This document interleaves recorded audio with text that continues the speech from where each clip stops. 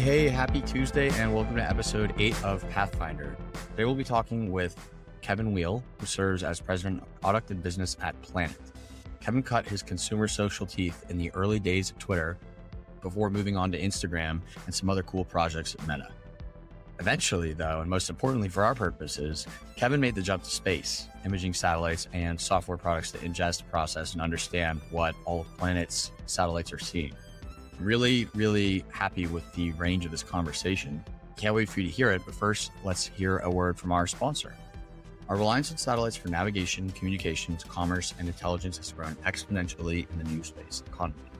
Unfortunately, the risks have grown as well. The need to prioritize cybersecurity around space assets is critical. SpiderOak Mission Systems provides space cybersecurity products for military, commercial, and civilian operators. Their Orbit Secure solution is the first to deliver zero trust security to zero gravity environments, protecting space communication, command, control, data transmission, storage, and integrity at the data level. To learn more about Orbit Secure, check out their website at spideroak-ms.com. Again, that is spideroak-ms.com. Now on to the main business of the day, Pathfinder episode 8 with Kevin Weil. Kevin, welcome to the show. Thank you for having me.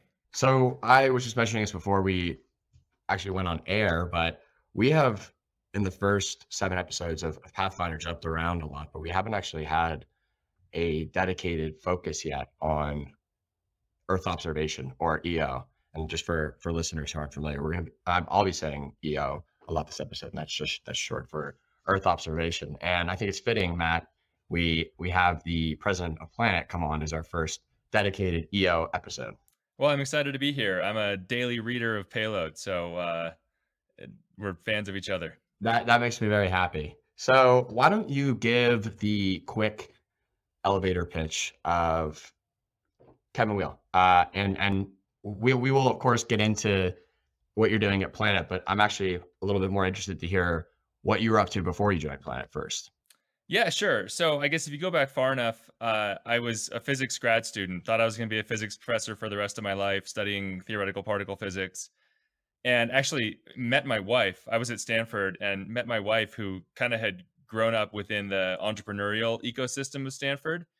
And I had no idea. I was at Harvard. I'm a year older than Mark. So I was at Harvard when Facebook, took off. Mm-hmm. And I remember thinking when Mark went, I went to his sophomore year and then dropped out to go focus on Facebook the whole time. I remember thinking, he's going to give up a Harvard education to go do some company. Like, that's crazy, so yeah. I had total blinders on, like math, physics, nothing else, no concept of like entrepreneurship or anything. So my wife kind of opened my eyes to it, actually. And as I learned more, I was just like, man, that seems awesome. Like, I could do physics and like maybe make a contribution over the next 50 years, maybe, or I can go write some code. Yeah. Yes. Ship something to 1 million people tomorrow. That's what I was going to ask about. What would the particle physics track look like? Like, how long would you stay in grad school, post grad, whatever, before, as you say, making an actual impact in that field? Yeah, it would have been. So I did like 2 years of grad school. I passed my quals. I basically got to the point where it would have turned into total research, and I was spending all my time reading papers and stuff. And it's super interesting. It's just, to make a contribution in theoretical physics is, it's a career long thing. Whereas I feel so lucky. I get to like work on products that hopefully change people's lives day in and day out today. So it just felt so much more tangible. Right. So I had grown up programming. My dad was at Microsoft for a long time. So I knew how to program and started working as an engineer, sort of data scientist at some startups that nobody in the audience has ever heard of because they didn't work. But I joined Twitter in 2009 as an engineer, data scientist. The company was about 40 people, just in the early days.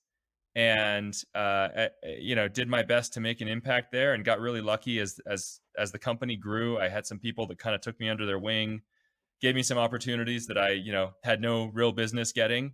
But I worked as hard as I could and tried to make their bets worth it. So ended up running product at Twitter for a bunch of years, and then moved to Instagram to lead product there, where I got to work with Kevin Systrom, who I still think is the single best consumer product thinker in the world. What stage at Instagram did you join?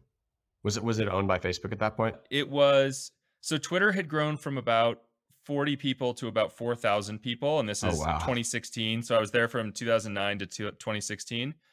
And then Instagram was this amazing opportunity to go back to a company. I think it was maybe 100 or 200 people. So it was within Facebook. Facebook had acquired it, but it was running very separately at that point. I think now they're a bit more integrated, but at that point, Mark really, to his credit, gave Kevin Systrom a ton of autonomy. And I think that was to the benefit of Facebook and Instagram. So it was like moving back to this little, 100, 200 person company with a tiny product team. But Instagram at that point was still reaching an audience of like 300 million users. Yeah, yeah. And then got the opportunity to go start what became Libra and DM, ultimately Facebook's crypto efforts. And I'm drawn to like big missions. And that mission was about as big as it gets. The idea was to make sending money to anyone, anywhere in the world as easy, as free, as fast as sending a text message. And if you dug into fintech at all, the current state of sending money around the world is just horrific. It's regressive. It's bad in so many ways. And we felt like we could make an impact, and we failed ultimately, but it was a good experience. Well, the take fees with transmitting money overseas and whatnot and remittances is crazy, right? They're huge, and they're more expensive the poorer that you are. It takes days. It requires people taking time off their jobs to go and pick up money in a store. Then you have these crazy situations where like people are walking out of these stores and everyone knows that they just picked up money. And so there are physical threats, and we're just like, man, I mean, this should be as simple as sending a WhatsApp message. Walk us through what the process of joining Planet was like, and what convinced you to sort of make that jump, because that, forgive the pun, but I mean, that's an unfamiliar space, right?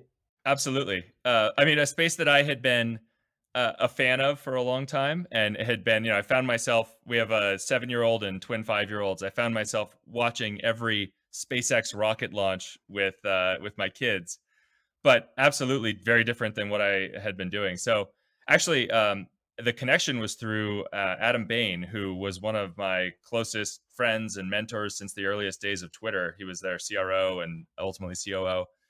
I wasn't looking, but he said, "Hey, I just met this guy, Will Marshall at Planet. Will's the founder and CEO. You've got to meet him." And I was like, "Oh, okay." I mean, and as I dug in, it's like, okay, this is an opportunity to go talk physics and satellites and sustainability with this ex-NASA rocket scientist. Like, why wouldn't I go?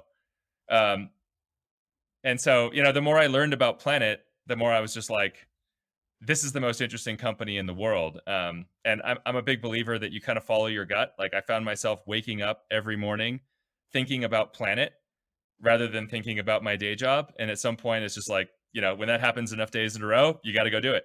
You got to do it. Yeah, totally.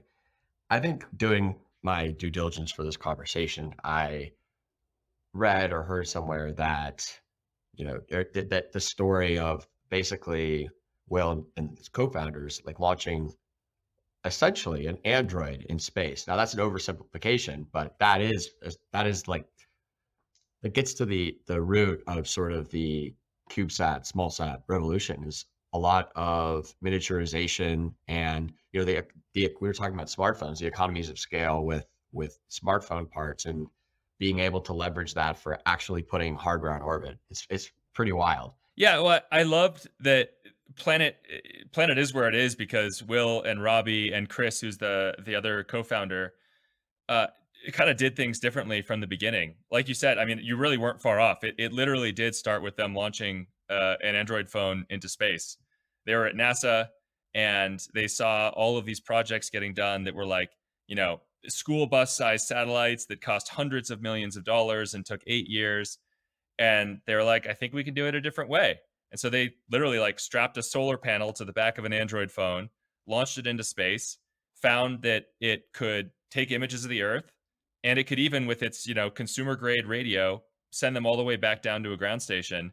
And it kind of, this light bulb went off, and it was like, we could do this completely differently. We can build orders of magnitude cheaper. We can build faster. We can use more like off the shelf components.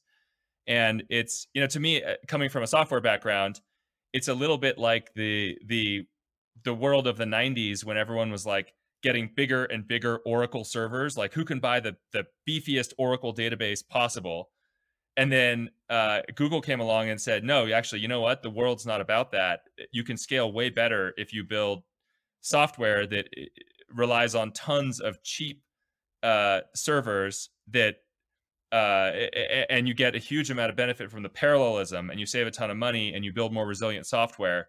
That analogy kind of drives me at Planet. Fast forward to today, Planet's a publicly traded company.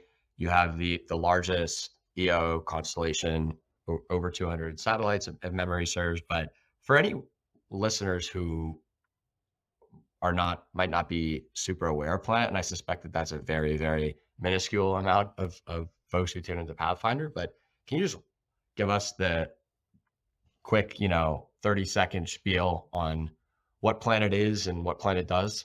Yeah, sure thing. So we talked about the motivation that drove the founders to look at a completely different way of building satellites, and that ultimately showed them that you could build satellites totally differently. So the fact that our satellites, they're tiny, right? They're the size of a shoebox. They weigh about 5 or 6 kilograms. That means they're far cheaper to build, to launch, and we also can iterate on them more quickly because we do everything in-house, totally vertically integrated. So that the end result is, instead of having 3 or 4 satellites, we have a constellation of over 200. The majority of them are in vertical orbit, a sun-synchronous orbit that they're basically going around the world north to south while the world spins west to east, and we line scan the whole planet every single day at about 3 or 4 meter resolution. And what that means, you think of a square about 10 feet on a side, that becomes a pixel. And in the resulting image, we have that over the whole area of the Earth. Now, I'm smaller than a 10-foot square. You're smaller than a 10-foot square. It means we can't distinguish individual people. We can't read license plates. We can't read your newspaper. But we can see how the Earth is changing and how humans are shaping it on a daily basis. So whether you're talking like agriculture or border management or mining or maritime or floods or insurance or commodities or finance, like the data touches just about every industry. And the interesting thing about it is it's ultimately a recurring revenue SaaS business. So we talk about the satellites, but it's a SaaS business. We have over 800 customers. People purchase the data typically on like a square kilometer basis. That's kind of our analog of like a per seat model in a SaaS company. And these are like yearly, multi-year contracts. So it looks more like a business model people understand, but it's almost like, our data centers are our satellites in space. Yeah. I've said before that Planet very much feels like a typical Silicon Valley company. You talk a lot about ARR, annual recurring revenue, and SaaS and whatnot. You just happen to also have satellites to be scanning the entire planet every day. Exactly. What, if any, like lessons from the consumer social playbook or best practice? I hate that term, but for lack of a better term, best practices, if any, did you take from consumer social over to running product at Planet? Well, I think the thing that transfers, whether you're talking about building a consumer product or an enterprise product, space, social networks, it's a focus on the customer, trying to get close to our customers, understand the problems that they have, not just what they tell you the problems are, but what's the underlying thing there. And the better you can understand that, the more crisply you can articulate how you're solving that problem for them, and the more that you can build kind of a cohesive product that fits into the way that they operate on a daily basis. So that's I'm obviously, Planet didn't hire me because I know what I'm doing in terms of building satellites. Yeah. Because I don't, and we have amazing people on the team that are world leading in that.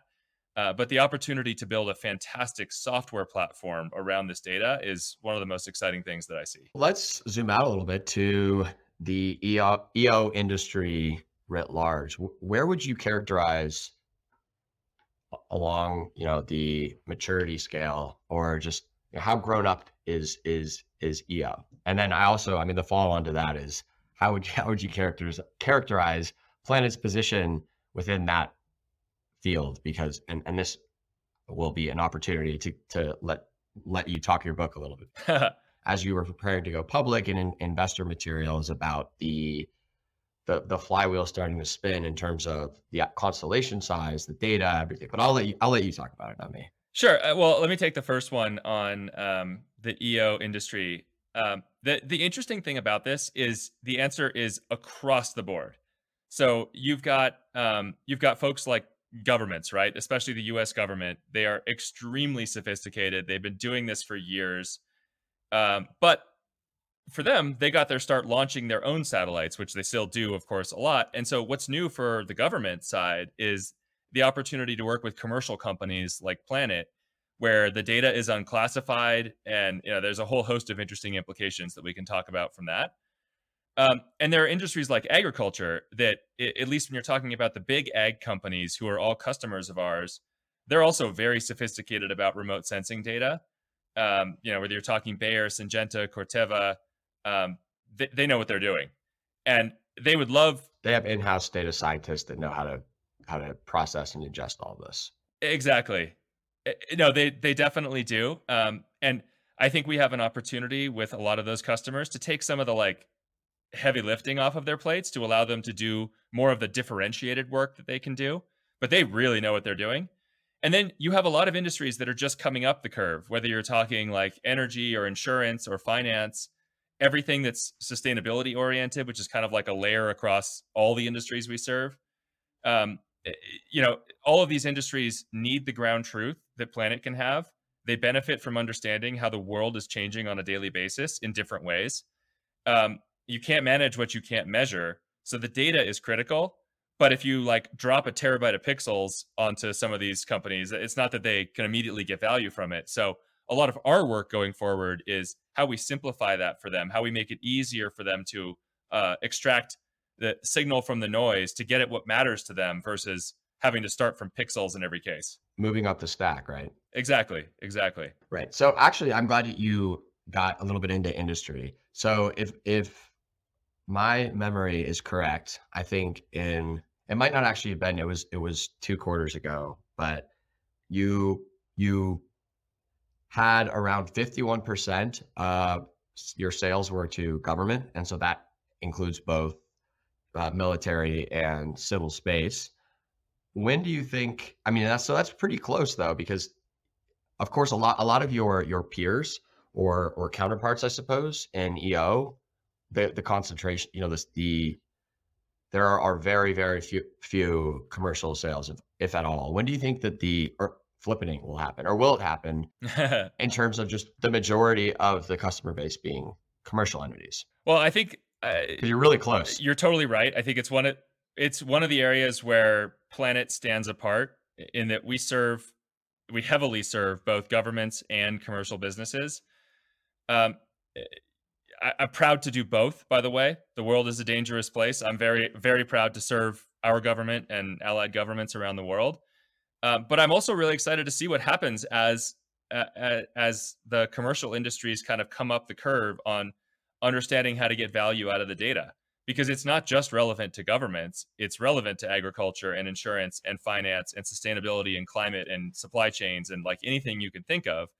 So I think in the long run, the size, there's so many more of those companies, they will be the majority of the EO business in general. Yeah, sort of a turnkey approach. But to what extent do you think in your in day-to-day product at Planet and just overall corporate strategy with the specific industry verticals that you're going after? And what are most of them a market push, and that you have to sort of educate and explain and walk through your new potential customers why this would be of value to them, just because they have no sort of precedent? As you manage, governments have been launching, owning, operating their own imaging, remote sensing satellites for decades. And so it's more of a familiar space for them. Whereas a lot of these industries, and I know I've seen Planet talk about this, but why don't you walk our audience through that and just this element of push versus pull, and what of the industries that you've already mentioned, which ones are more sort of now kind of, getting up to speed, and which ones you're still trying actively kind of marketing to hiring sales staff to sell into? Yeah, it's honestly a mix. We're still a small company, so we're hiring sales across the board and in just about every region of the world. We talked as we were going public about the fact that we had just a handful of people in Latin America, for example. And if you've only got a handful of people, they're each covering multiple countries. We couldn't handle all the inbound that's coming at them.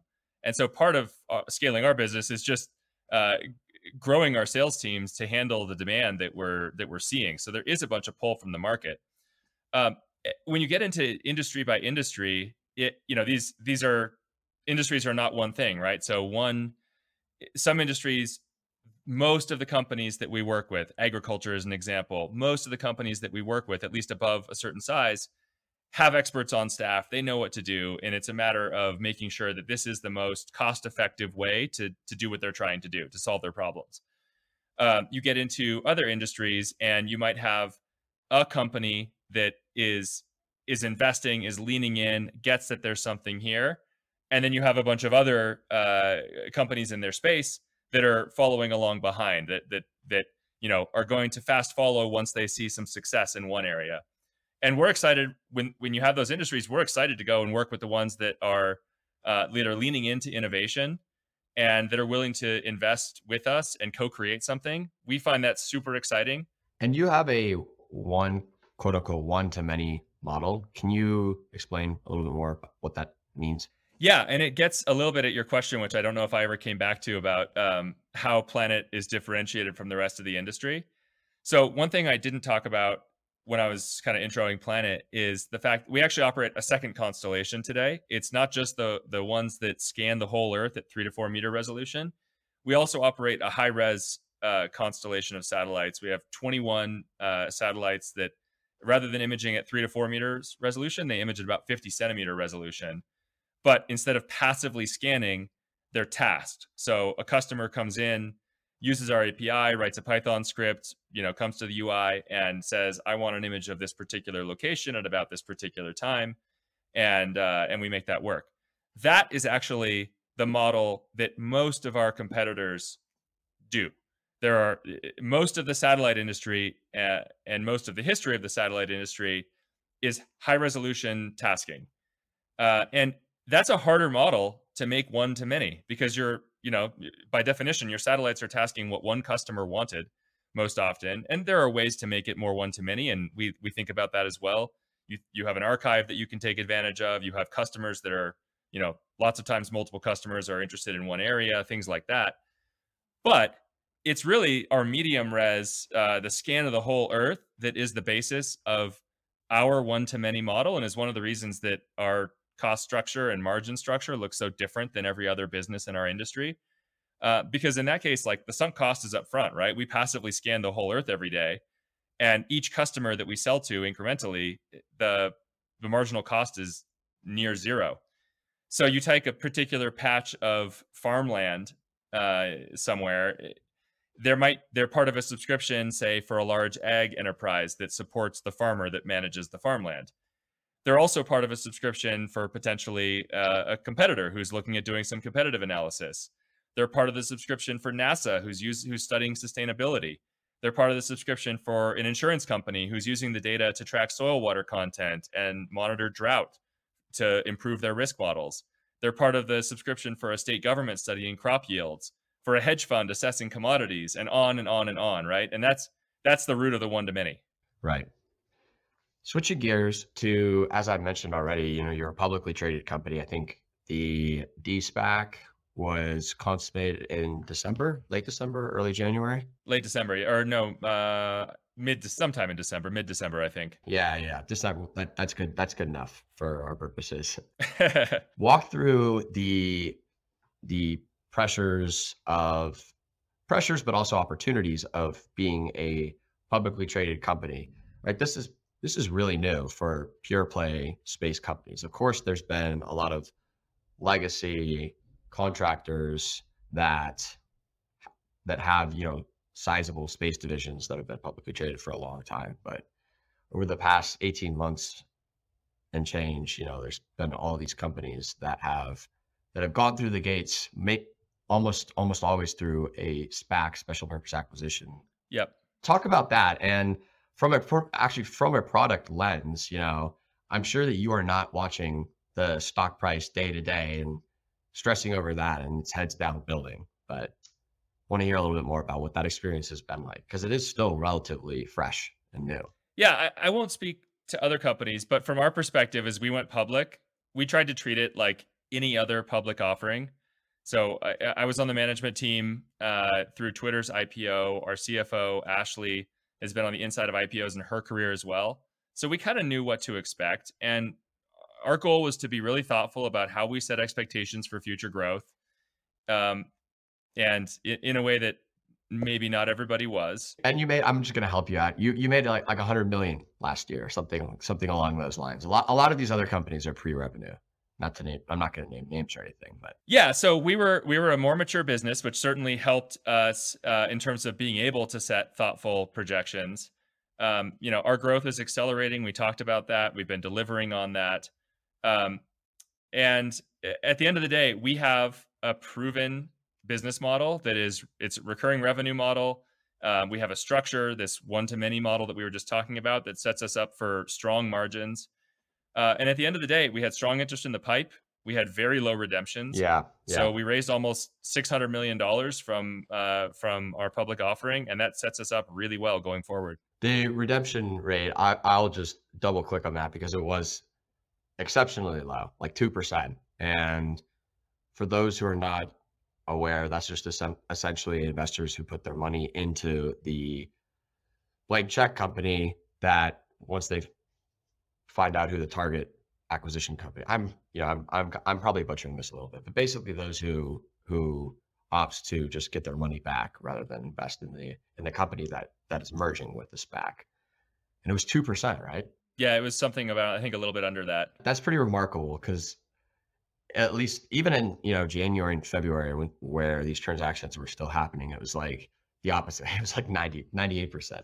Maybe not that high, but it was pretty crazy. But we don't have to dwell on the publicly traded or public company part of this, but I do want to ask, and again, you don't have to speak for other space companies, but it's been a bumpy road for SpaceX, I think I'd say. And some investors recently have been talking about the performance of SPACs. And I will say, I you have pointed out that it's not necessarily fair to just lump them all into one category, but I'm going to do it for the purposes of this question. Do you think that the turbulence with SpaceX will have a chilling effect on funding for future space companies? Does that worry you at all? Well, turbulence with space SPACs, I would argue it's turbulence with SPACs in general, and frankly, the entire public market in general.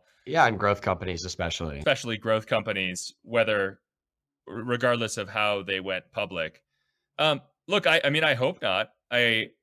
One of the reasons that I joined Planet was I think this next decade is the decade where space just becomes a part of our everyday lives, whether that's SpaceX launching rockets or consumers and businesses and governments everywhere beginning to use Earth observation, remote sensing data to inform their decisions, and a whole host of things that are kind of further out.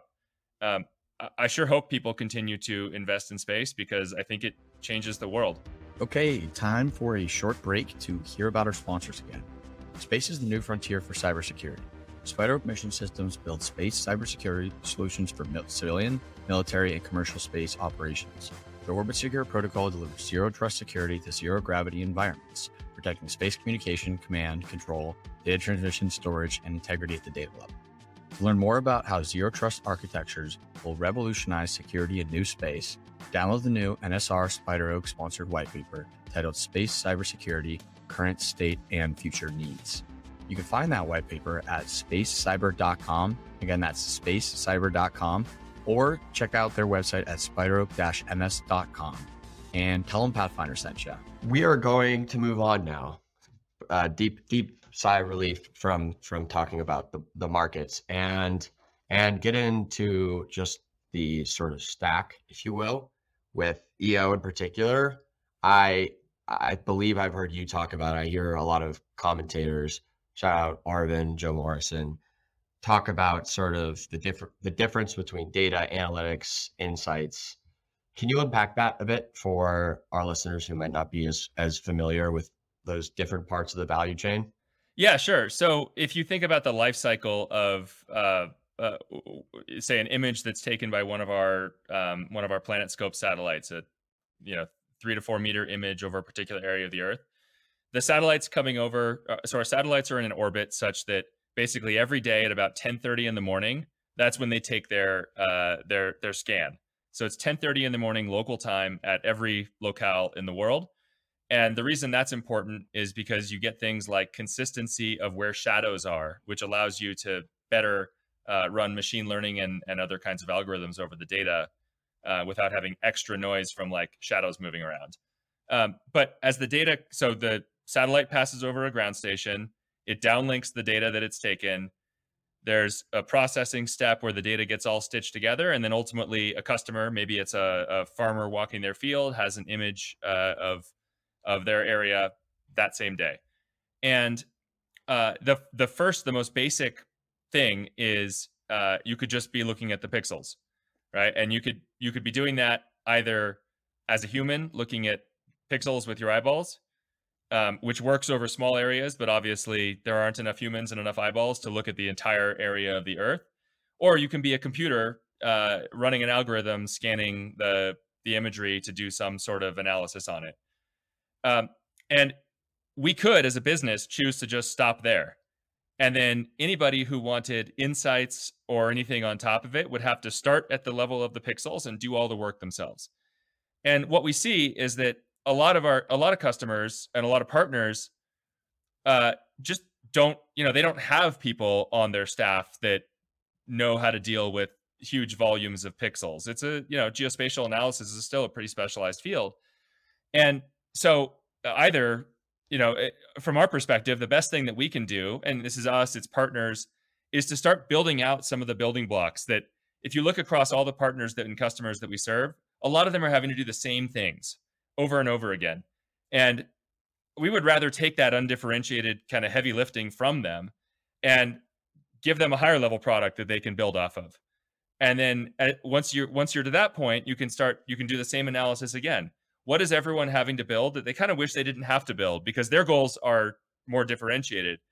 And so for us, it's the more that we can build some of these building blocks, the more customers and partners we can actually bring into the space, because rather than having like geospatial experts on staff, maybe they just need somebody who knows how to write a Python script or somebody that knows how to manage an Excel spreadsheet or a time series. Right. So you increase your potential market size, you bring more people into the space, you increase your impact. So I'll give you one example, actually. We acquired a company recently called Vandersat, which is based Planetary Variables. Yep, which is based in. You read my mind. Well, it's a perfect example of this. I talk sort of abstractly about why we want to do this, but let me give you a real example. That's what I was going to ask about. That was coming next. Vandersat is a company based in the Netherlands, and they take optical data like what Planet or Sentinel produces, and they take microwave data from other satellites, sometimes even SAR data, which is a different kind of radar-based data set, also from satellites. They fuse them all together, and the collection is more powerful than the sum of the parts. So they produce these products on top of this data fusion that do things like land surface temperature, soil water content, carbon biomass. And they serve a number of insurance customers, for example, also a bunch of agricultural customers. But one of their insurance customers, a big reinsurer, they take the soil water content data, which is just literally like how much water is there in the soil over any particular area.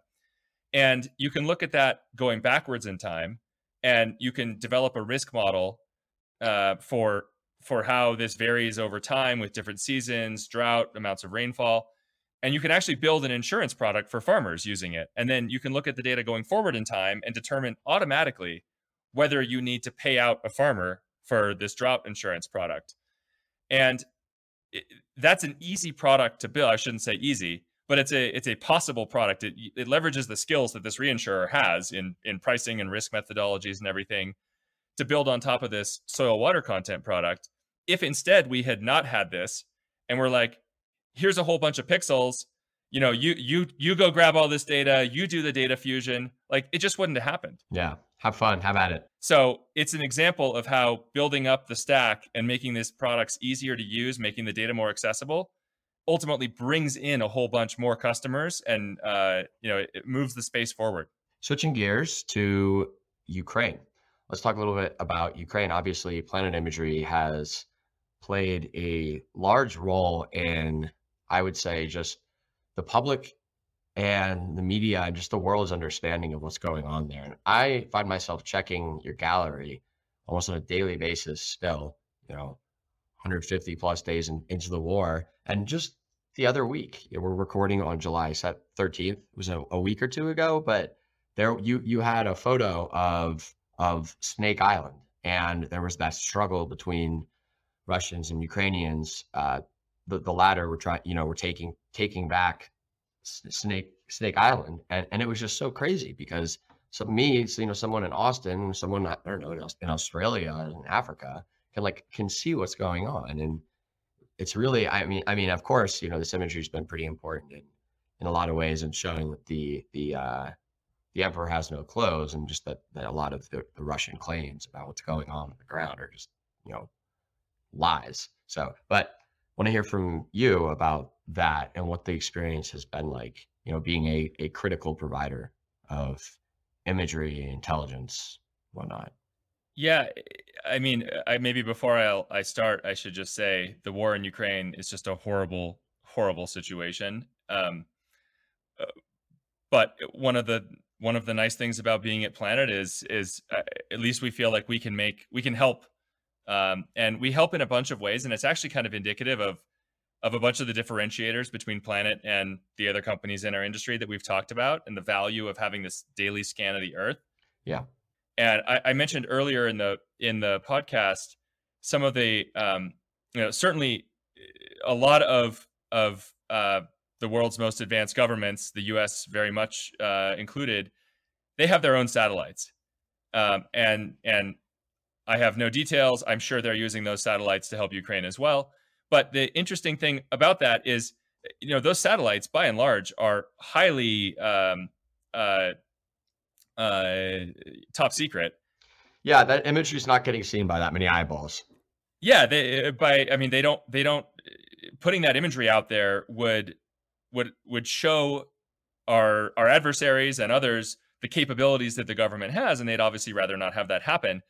And so, actually, governments it's been a really interesting time where governments, I think, have been seeing the value of commercial imagery because our data is out there. Like, we take a daily scan of the world, and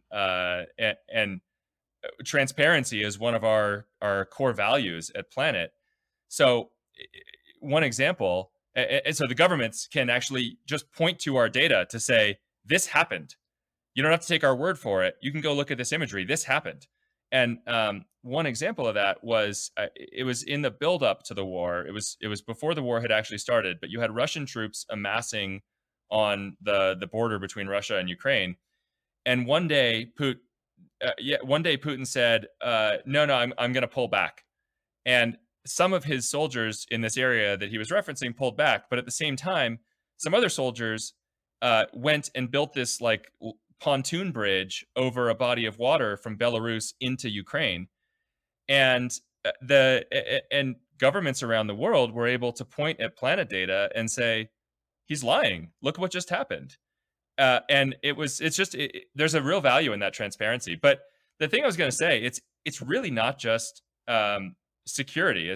That's a big part of the way that we can contribute to helping in Ukraine. But one of the second order effects of the war that's just beginning to be written about is the coming food crisis, because Ukraine is the world's, I think, 5th largest exporter of wheat. And so we're working with governments and NGOs around the world to understand that, to map where it's happening, like what crops are being planted and where, what is the yield going to look like, and just ultimately to kind of get ahead of it, because the more that we can get ahead of it as a society, the more that we can prevent food crises in neighboring countries that are normally dependent on Ukraine. NASA in particular is doing some incredible work on this front, and the New York Times just recently wrote about it. But then there are other angles too, right? You can look at, there are a number of NGOs and multilateral organizations that are using planet data as a source of ground truth, one among many in this case, to determine whether war crimes may have been committed. So they're looking at things like intentional destruction of civilian buildings, destruction or theft of like non-combatant food supplies like grain silos, mass graves.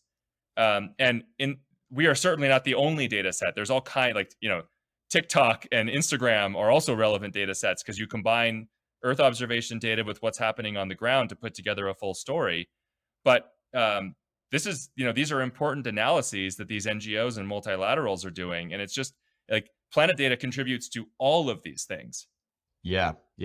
It's been a remark. I mean, I want to just underscore too that I not glossing. It's tragic. It's horrific, but it's been crazy to see, along with NGOs and international institutions, amateur sleuths. And I in no way mean that as a disparagement when I say amateur, but just these OSINT open source researchers using combination of your imagery and, as you said, UGC user generated content platforms to just track what's going on.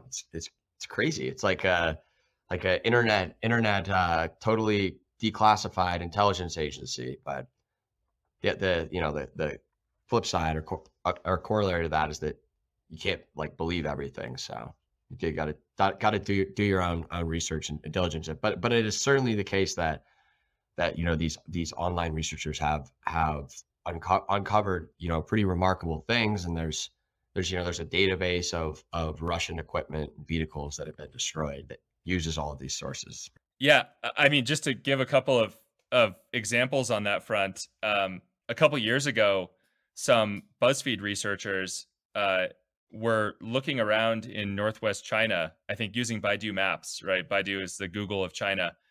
And they found that when they zoomed into a certain level of resolution, the map tiles would go blank. And they were like, what's going on here? So they went and they looked at planet data. And the nice thing about satellites, they kind of act like international waters. Like we don't have to remove anything for anybody from our daily scan of the Earth. So they zoomed in on the same areas with planet, and lo and behold, there were Uyghur camps there. And the interesting thing, another absolutely horrible thing, but they could look not just at the state of the camps today, but because we have a daily scan of the Earth, they could go back day on day and look at how these things have been constructed, how fast, what does it look like as they're being built, and then you can use computer vision, AI, and go and look for other instances and see where these things might be being built now.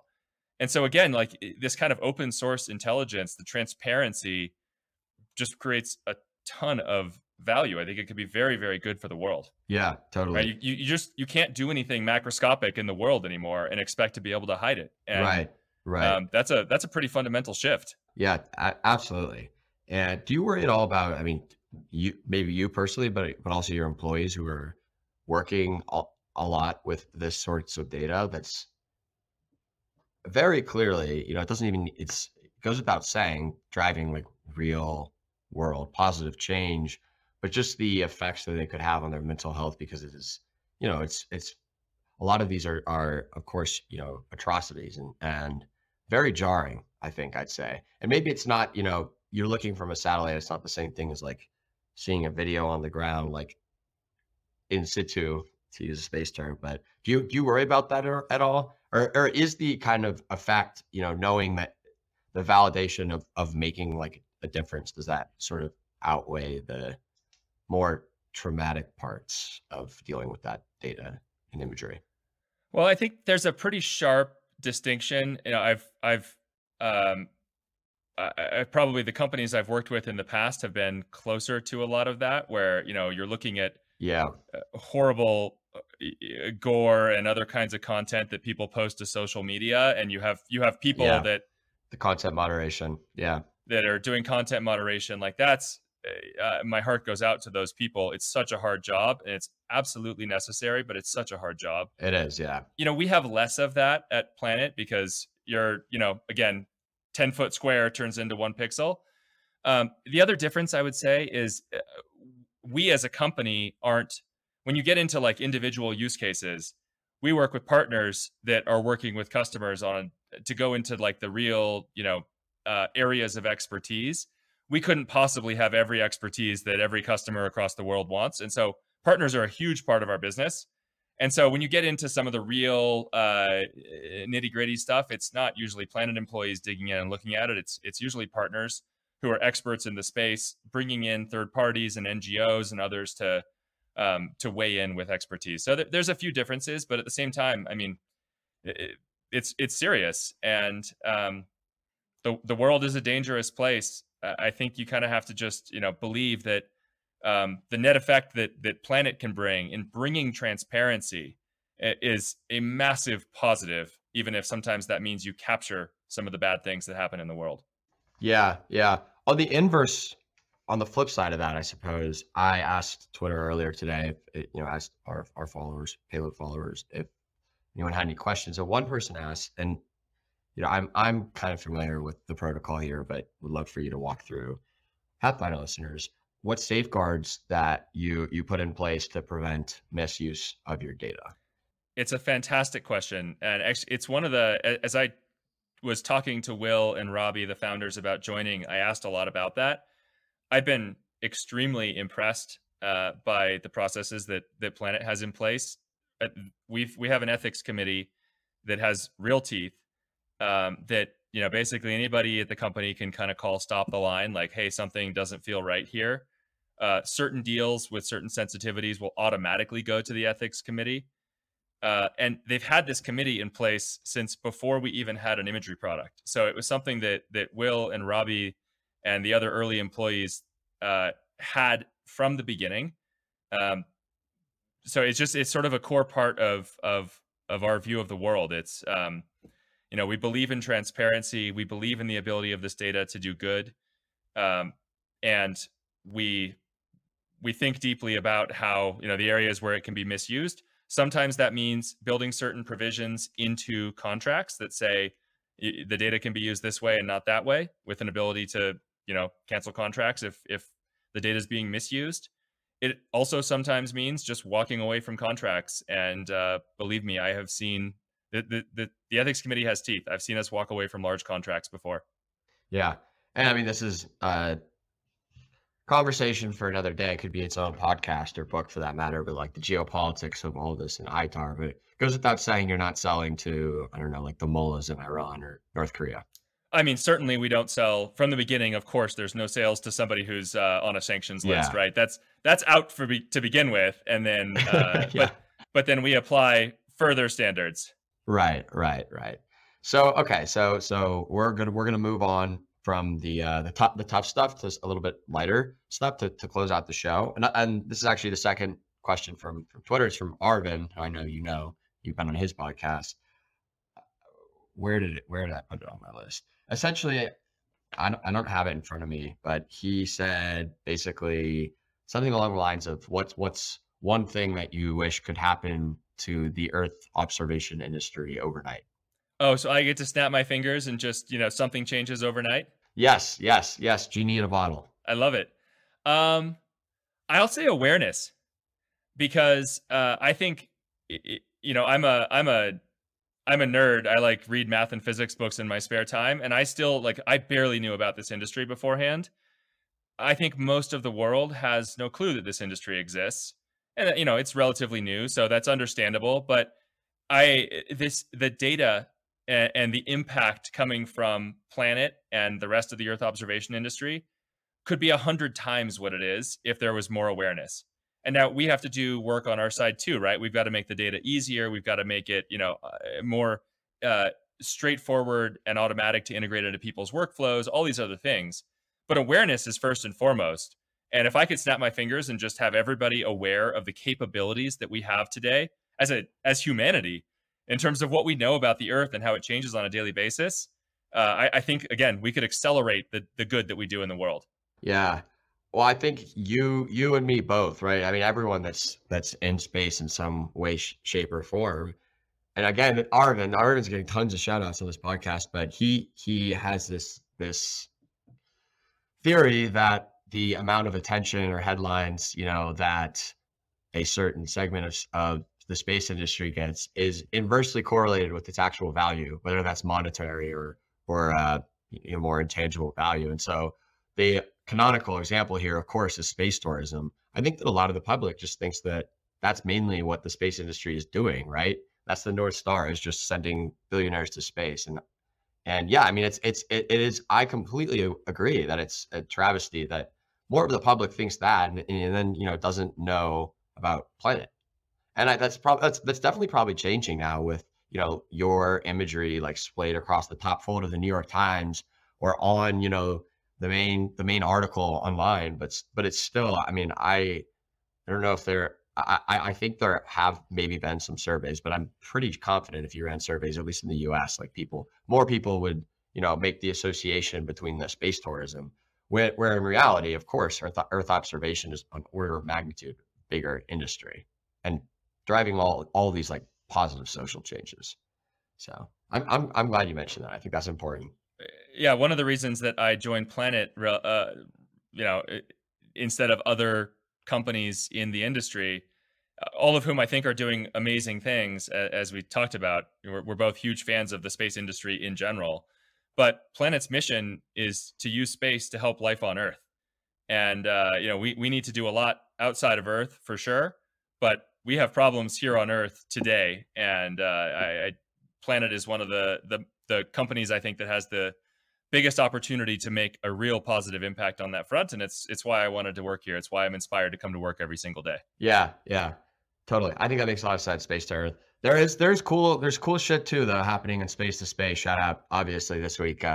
All the web imagery. That's been really cool. That has also been positive, I think, for perception. Like it was all over the place yesterday. A bunch of my friends were talking about it who are not space geeks whatsoever and not affiliated in any way with space. So that was cool to see. I actually didn't plan to ask this, but I think you're probably the best person that I've talked to on the podcast so I could ask to. Do you think in the next decade that a lot of people will follow in your footsteps from big tech, broadly defined, into new space? I hope so. I mean, and I will say I have had nothing but positive experiences at the big tech companies that I worked with. I'm proud of the work that I did. I worked with amazing people. Every single person that I worked with was there because they believed that they could do good. The world is, of course, a lot more gray than we probably realized in the early days of building social media. But still, like, no regrets. I worked with amazing people. But I do think you're seeing now a lot of those kinds of folks realizing that there are other ways that they can make an impact. So you're seeing them go into climate and sustainability. You're seeing them go into some of these space industry, healthcare. Like I think there's a Deep real, tech verticals. Yeah. yeah, deep tech. There's just a real sense of like, let's try and there's a whole bunch of areas of the world that we could be doing a lot better in. Let's go try and make some impact in those areas. Space is absolutely one of those. I would love to see more of a migration. Yeah, and the insinuation, or there was no sort of insinuation there that like those companies. I was more asking from a place of like they're at like the end of history, to use like the Francis Fukuyama term, and just in terms of they're really really mature organizations, along the S curve, whereas space is just starting to take off. Again, forget the pun, but yeah, I hope so too, and I think that it will be interesting to watch. And I've talked about this with prior guests, but because of the prevalence of software and just like a lot of these skill sets are complementary, if not overlapping. So I think that increasingly you'll see, there could like companies like yourself and a lot of the other companies in Silicon Valley, whether it's consumer or B2B and SaaS, like they're all competing for the same talent. Yeah, and I think a lot of the companies in our space, they're focused heavily on building satellites. And one of the other areas where migration from the big tech companies can help is I think the way that we're going to win is by being amazing on the satellite and the hardware side, of course, but also by building incredible products that are simple to use. And the companies that are going to do best are going to be the ones that can marry both of those things. And folks, I think Planet is the best at that, and I intend to help us keep getting better and better at that every single day. And but we all like that's one of the places that the big tech companies have set themselves apart. So more of that expertise entering our space is only good. Mm-hmm. Glad we hit on that. To round out the show here, we're going to just do a couple rapid fire questions, or as our producer Courtney likes to call it, rocket fire questions. She just always mispronounces it. But so you can, optical, but also other modalities. You could see, I'm using that word loosely, but you could see like cows farting in space. You could see fires from space, and we've talked about a lot of other things. You can detect tax evasion from space, basically, and it'd take me a couple minutes to explain what I mean there. But what's like the craziest thing that you yourself have uncovered in the past few years while working at Planet about just something that you could detect from space or see from space that you just would never have thought of in your wildest dreams or nightmares? One of the this is a partial answer to your question, I guess, but one of the things that struck me, and you mentioned the Planet's gallery. You can go to it. It's planet.com/gallery. Is just you get a sense of cool. You get a sense of how rich and varied the world actually is when you look at it from above, and you get to look at the entire expanse of the world, from deserts to tropical rainforests to coral reefs to Antarctica to everything you can imagine, and frankly, a lot of things that I could have never imagined. And you see this from the view of a satellite. It's a little bit like the view from the space station. You realize like there are no boundaries on these things. There aren't state lines and country lines. Like it's just this incredible world that we live in. And it really, at least for me, I'm a big sustainability person. I've served on the board of the Nature Conservancy for a while, but for me, at least, it really hits home when you look at it through a satellite in a way that it doesn't in your daily life. Or yeah, I don't know. So that has really resonated with me, and it's changed the way I think about conservation and climate and everything else. Yeah. No, I mean, a lot of your images are stunning, and I think shout out to Ryder, who writes the Planet Snapshots newsletter, does a good job of curating and highlighting those. So I'll also put that show notes. Yeah, please do. Planet Snapshots. That newsletter is fascinating every week, and It's great. Good sense of humor too. Mm-hmm. Yeah, no, I've been loving it. Second rapid fire question: what is your hottest take about the future of space? Hottest take about the future of space. It's a really open-ended question. Well, I think with space, I don't know how hot of a take this is. I think the old Bill Gates quote about you underestimate what you can do you overestimate what you can do in a year, but you underestimate what you can do in 10 years is absolutely true. I heard stories about Planet's early days when the only launches they could get their satellites up in were government launches from various governments around the world that were really keyed off of like science experiments that the government was doing. And when those science experiments were late, they of course delayed the launch for them. And so Planet's just sitting there going like, well, I wanted to launch those satellites, but I guess we'll wait with you. There was just nothing, right?